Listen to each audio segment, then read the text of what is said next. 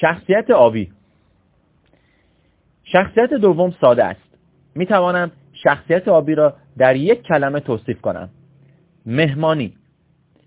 آبی ها عاشق مهمانی هستند. آبی ها عاشق خوشگذرانی هستند. آبی ها عاشق ماجراجویی هستند. آبی ها عاشق تجربه کردن چیزهای جدید هستند. آبی ها عاشق مسافرتند و مهمتر از همه آبی ها عاشق آشنا شدن با افراد جدید هستند. آیا اینها در بازاریابی شبکه‌ای اهمیت دارد؟ بله. آبی ها برای بازاریابی شبکه‌ای ساخته شدند، چون آنها تا حالا با هیچ غریبه‌ای ملاقات نکردند.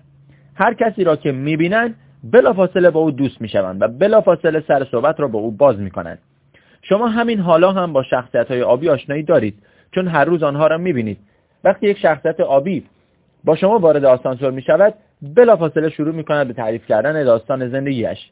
اینکه دیشب خانواده‌اش کجا رفتند، به دیدن چه کسی رفتند و امروز چه کار می‌کنند، بدون آنکه شما حتی یک کلمه هم حرف بزنید. تشخیص شخصیت‌های آبی از همه شخصیت‌های دیگر آسان‌تر است، چون آنها همیشه در حال حرف زدن هستند. آنها از همان اول صبح که از خواب بیدار می‌شوند حرف می‌زنند تا خود شب. آنها حتی توی خواب هم حرف می‌زنند. آنها حرف می‌زنند.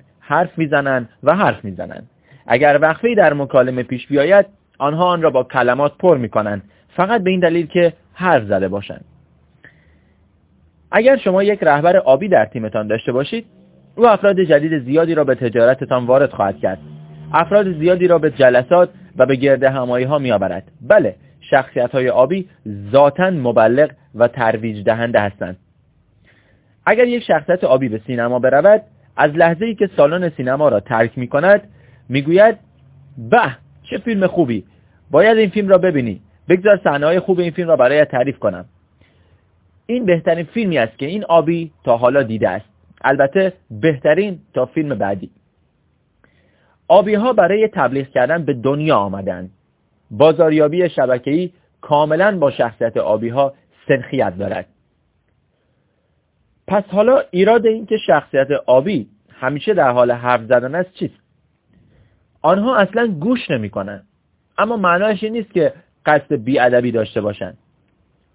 قضیه این است که شخصیت‌های آبی در آن واحد با سرعت 200 کیلومتر در ساعت و در 200 جهت مختلف فکر می‌کنند. از نظر آنها سایر شخصیت‌ها کندذهن هستند. بر این اساس آنها جمله‌های ما را تمام می‌کنند و پاراگراف‌های ما را می‌بندند. آنها حتی از سرعت حرف زدنشان کم نمی‌کنند که به حرف ما گوش دهند. همینطور به حرف زدن ادامه می‌دهند. در کارگاه‌های آموزشی به حاضران میگویم لطفاً همه شخصیت‌های آبی دستایتان را بالا کنید. هیچ کس دستش را بالا نمیبرد. چرا؟ خب مشخص است، چون شخصیت‌های آبی گوش نمی‌کنند. دوستی به اسم مایکل دارم. او آبی است. وقتی که من و مایکل برای معرفی کار و جذب عضو جدید بیرون میرویم، من رانندگی می‌کنم و مایکل حرف می‌زند. او جواب سوال‌های خودش را هم می‌دهد. اما وقتی که مایکل رانندگی می‌کند چطور؟ وقتی که او رانندگی می‌کند باز هم یک ریت حرف می‌زند. از نظر او قوانین و مقررات رانندگی فقط در حد توصیه هستند. آبی‌ها عاشق ماجراجویی‌اند. وقتی مایکل به من زنگ می‌زند، تلفن را برمی‌دارم، سلام می‌کنم، گوشی را روی میز می‌گذارم و به آشپزخانه می‌روم و یک ساندویچ درست می‌کنم. 30 دقیقه بعد می‌بینم او هنوز دارد حرف می‌زند.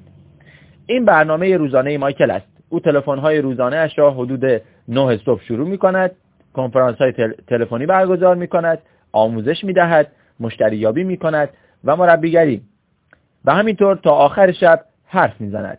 با وجود این همسرش لیندا که به همه ما کمک می‌کند، همه پیگیری‌ها را انجام می‌دهد، تازه واردها را ثبت نام می‌کند، جلسات آموزشی را با آنها هماهنگ می‌کند و مطمئن می‌شود که کسی تاریخ جلسه بعد را فراموش نکند، چون شخصیت لیندا زرد است. این همان کاری است که زردها انجام می‌دهند. آنها حمایت می‌کنند. در طول روز که مایکل مدام در حال حرف زدن است، لیندا دور او می‌چرخد و می‌گوید: می‌خوای گردنت را ماساژ دهم؟ ساندویچ می‌خوری؟ لیموناد می‌خوای؟ یک روز از لیندا پرسیدم: خب لیندا، زندگی مشترک با مایکل چطور است؟ یادتان باشد که او زرد است. لیندا جواب داد: او فوق‌العاده است. مایکل میرود بیرون و تازه واردها را می‌بیند. من هم آنها را آموزش می‌دهم و حمایتشان می‌کنم. این دو نفر یک تیم عالی هستند. مایکل تعداد زیادی آدم جدید را می‌بیند و او همه پیگیری‌ها را انجام می‌دهد. او مجبور است. چرا؟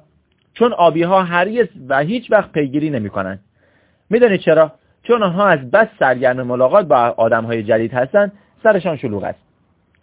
حالا از آنجا که آبی‌ها مشغول ملاقات با افراد جدید هستند و با سرعت 200 کیلومتر در ساعت در حال فکر کردن هستند، برای ما معلوم می‌شود که آنها دامنه توجه کوتاهی دارند. وقتی با آبی‌ها حرف می‌زنید، آنها بدون اینکه به شما فرصت صحبت کردن بدهند 5 یا 6 بار موضوع صحبت را عوض می‌کنند. مثلا در حال برگزاری یک جلسه هستید که یک شخصیت آبی دستش را بالا می‌برد و یک سوال می‌پرسد. چون که او مجبور است که حرف بزند. احتمالاً سوالش اینطوری باشد: من سوال دارم. داشتم با زیرشاخه جدیدم به سمت شیکاگو رانندگی می‌کردم. داشتیم می‌رفتیم که یک مشتری احتمالی را ببینیم. با پیکاپ مشکی من رانندگی می‌کردیم چون مرسدس خراب شده بود. باورم نمی‌شد که برای یک دینام مرسدس یه عالمه پول از من بگیرن. با این پول میشد به دیزنی ورلد پرواز کنی. نمی‌شود باور کرد که هزینه تعمیر ماشین خارجی اینقدر زیاد باشد. وقتی من اولین بار به دیزنی ورلد پرواز کردم 4 سالم بود.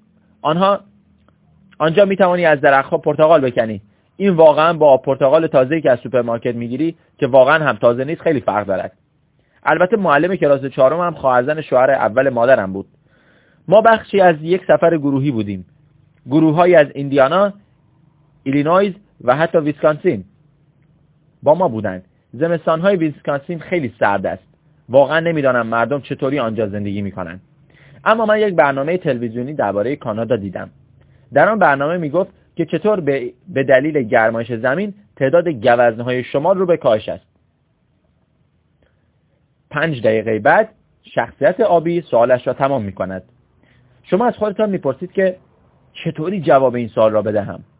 بعد متوجه میشوید که مجبور نیستید جواب بدهید، چون شخصیت آبی فقط میخواست حرف بزند و قرار نیست کسی جواب شما را بشنود. وقتی یک مشتری آبی در جلسه پرزنت باشد متوجه میشوید، چون مشتری آبی وسط جلسه از روی صندلی‌اش بلند میشود و بیرون میرود، چون باید حرف بزند.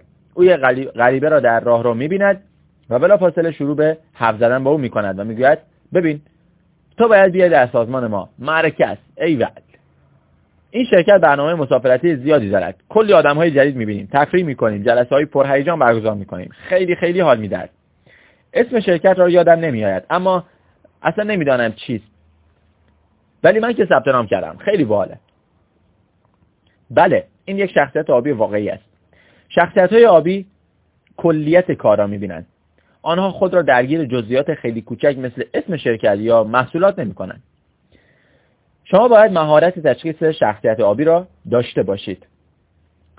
یادتان باشد که درک زبان رمزی همه شخصیت‌ها راحت است. فقط چند کلمه کافی است. مهارت واقعی این است که قادر باشید خیلی سریع شخصیت واقعی مشتری را تشخیص دهید.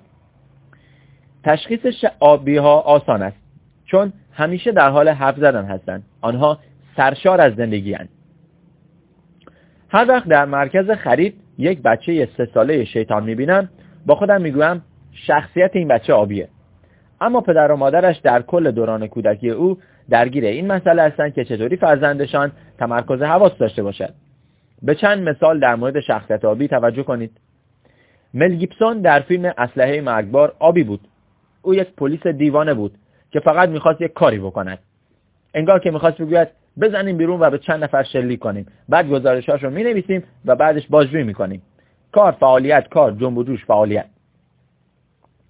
آبی‌ها اهل عمل هستند. نیازی نمی‌بینند که با داده‌ها و اطلاعات خودشان را اذیت کنند. آنها قبل از اینکه حتی بدانند شرکت چه محصولاتی می‌فروشد، مصمم می‌شوند که کسب و کار بازاریابی شبکه‌ایشان را بسازند. شما باید عاشق این افراد با آن نوع ذهنیت عملگرایانه باشید. وقت آبی‌ها صرف عمل کردن می‌شود و زمانشان را با فکر کردن و تعمق کردن هدر نمی‌دهند. آنها فقط می‌خواهند کار کنند. اگر می‌خواهید کاری انجام بشود، آن را به دست آبی‌ها بسپارید. همین که یک آبی وارد فروشگاه شهر شما شود، اولین چیزی که خواهد گفت این است: اوه، اول کجا برویم؟ امشب چه مهمانی‌هایی می‌شود رفت؟ الان چه تفریحی می‌توانیم داشته باشیم؟ جان کلینز در کمدی انگلیسی برج‌های فالتی مثال خوبی از یک شخصیت آبی است. او همیشه 60 کار را همزمان و با هم انجام میداد و هیچ کدام را هم تمام نمی‌کرد. فقط می‌خواست حال کند. یا کمدین انگلیسی بنی هیل در همه برنامه‌هایش 30 ثانیه به 30 ثانیه کارهای جنون‌آمیز، خنده‌دار و بامزه می‌کرد. یک لحظه خنده آدم قطع نمی‌شد. شخصیت‌های کارتونی چطور؟ باب اسفنجی و باگز بانی، شخصیت‌هایی که عاشق خوشگذرانی هستند، خجالتی نیستند و همیشه دنبال چیزهای جدید و جالبند. گوفی، شخصیت کارتونی دیزنی، کلاً در لحظه زندگی می‌کرد. برنامه‌ای نداشت و دنبال تفریح بود. هر چقدر هم مشکل و گرفتاری داشت، باز 24 ساعت شبانه روز داشت می‌خندید. هامر سیمپسون مسلماً آبی، برنامه‌ریزی نداشت. هیچ وقت به عواقب کارهایش فکر نمی‌کرد. در لحظه زندگی می‌کرد و به بهترین شکلی که می‌توانست از زندگی لذت می‌برد. بله، همسرش مارج یک شخصیت زرد بود که همه خرابکاری‌های هامر را درست می‌کرد. در فیلم در جستجوی نمو، دوری یا همان ماهی آبی رنگ که تونتون حرف می‌زد و حافظه ضعیفی داشت اما همیشه سرخوش و آماده برای ماجراجویی بعدی بود، او یک شخصیت آبی تمام عیار بود. اسنوپی، سگ چارلی براون چطور؟ مطمئناً آبی، همیشه در حال خوشگذرانه بود و خودش را یک خلبان تجسم می‌کرد. آبی‌ها به معنای واقعی کلمه زندگی می‌کنند. رفتار شخصیت آبی. آن مهمانی را یادتان هست؟ فرض کنید که شخصیت آبی وارد یک سالن مهمانی بزرگ می شود. در آنجا میزهای گرد بزرگ هست با کلی آدم‌های خندان و خوشحال که دور آن نشستند و یک میز که یک نفر تنها پشت آن نشسته است. شخصیت آبی سر کدام میز می نشیند؟ خب، میزی که یک نفر به تنهایی آنجا نشسته؟ نه، این همان میزی است که شخصیت زرد آنجا نشست. برعکس، شخصیت آبی میز پر سر و صدا را انتخاب خواهد کرد. هیجان انگیزترین میز که جایی هم برای نشستن ندارد. او یک صندلی بر می دارد و کنار آن میز می گذارد و به جو سرگرم کننده و شلوغ می پیوندد، چون می خواهد تا حد امکان آدمهای جدید بیشتری ببیند. شخصیت های آبی می بایست فقط اطراف مردم باشند. یکی از نوه‌هایم شخصیت آبی است. وقتی کوچک بود همیشه در حال رقص و جنب و جوش بود و در تجربه کردن چیزهای جالب و جدید سریع و فرز بود. حتی وقتی که 2 ساله بود هیچ وقت تنها بازی نمی‌کرد. همیشه می‌خواست که با دیگران باشد. آبی‌ها جایی را می‌خواهند که جنب و جوش در آنجا باشد. آیا آبی‌ها رهبران بزرگی می‌شوند؟ مطمئناً. آنها اهل عمل هستند. نمی‌خواهند منتظر بمانند تا یک ستاد برای آنها تصمیم بگیرد. می‌خواهند فوراً دست به کار شوند. زیر مجموعه‌های آنها اصلاً نباید نگران باشند که در روزهای تعطیل چطوری سر خودشان را گرم کنند. آبی‌ها از قبل برنامه گردش در خارج از شهر را ریخته‌اند و صدای موسیقی هم که از الان دارد می‌آید. چرا مشتری منظور ما را متوجه نمی‌شود؟ واژه مهمانی را در نظر بگیرید. آیا این لغت برای شخصیت‌های زرد و آبی معنای متفاوتی دارد؟ بله. برای آبی‌ها مهمانی یعنی فرصتی برای صحبت کردن و خوشگذرانی و دیدن آدم‌های جدید. برای زردها مهمانی به معنی فرصتی است برای اطمینان از اینکه همه خوشحالند و کسی از قلم نیفتاده است. و این یکی از دشواری‌های ارتباط با دیگران است. با توجه به زبان رنگ شخصیت مشتری، تقریباً هر کلمه‌ای می‌تواند معنی کاملا متفاوتی داشته باشد. پس اگر هر کلمه‌ای که به کار می‌برید برای شخصیت‌های مختلف معانی متفاوتی دارد، آیا روشن است که چرا بعضی‌ها وارد مجموعه یا سازمان شما نمی‌شوند یا محصولات شما را نمی‌خرند؟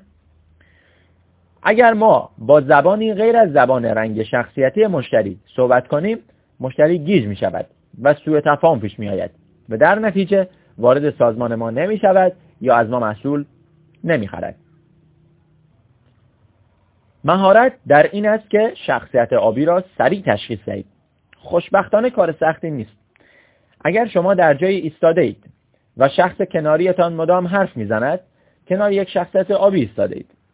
به کلمه‌هایی توجه کنید که آن شخص در حرف‌هایش استفاده می‌کند، مثل حال دادن، جالب، تفریح. معرکه، مسافرت، هیجان، جدید، بگو بخند. بعد دقت کنید میبینید که آنها اصلا به شما گوش نمیدهند. احتمالا این کلمه ها را در مکالمه شبیه این بشنوید. کارم دیگر حال نمیدهد. روزهایم تکراری شده.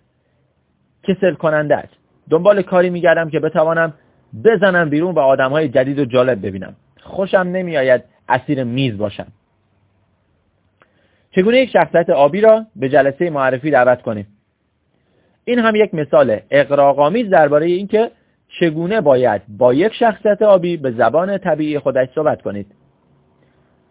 دوباره تنها کاری که انجام می‌دهید این است که از او می‌خواهید که به جلسه پرزنت شما بیاید، اما شما درخواستتان را به زبانی که شخصیت آبی متوجه می‌شود مطرح می‌کنید.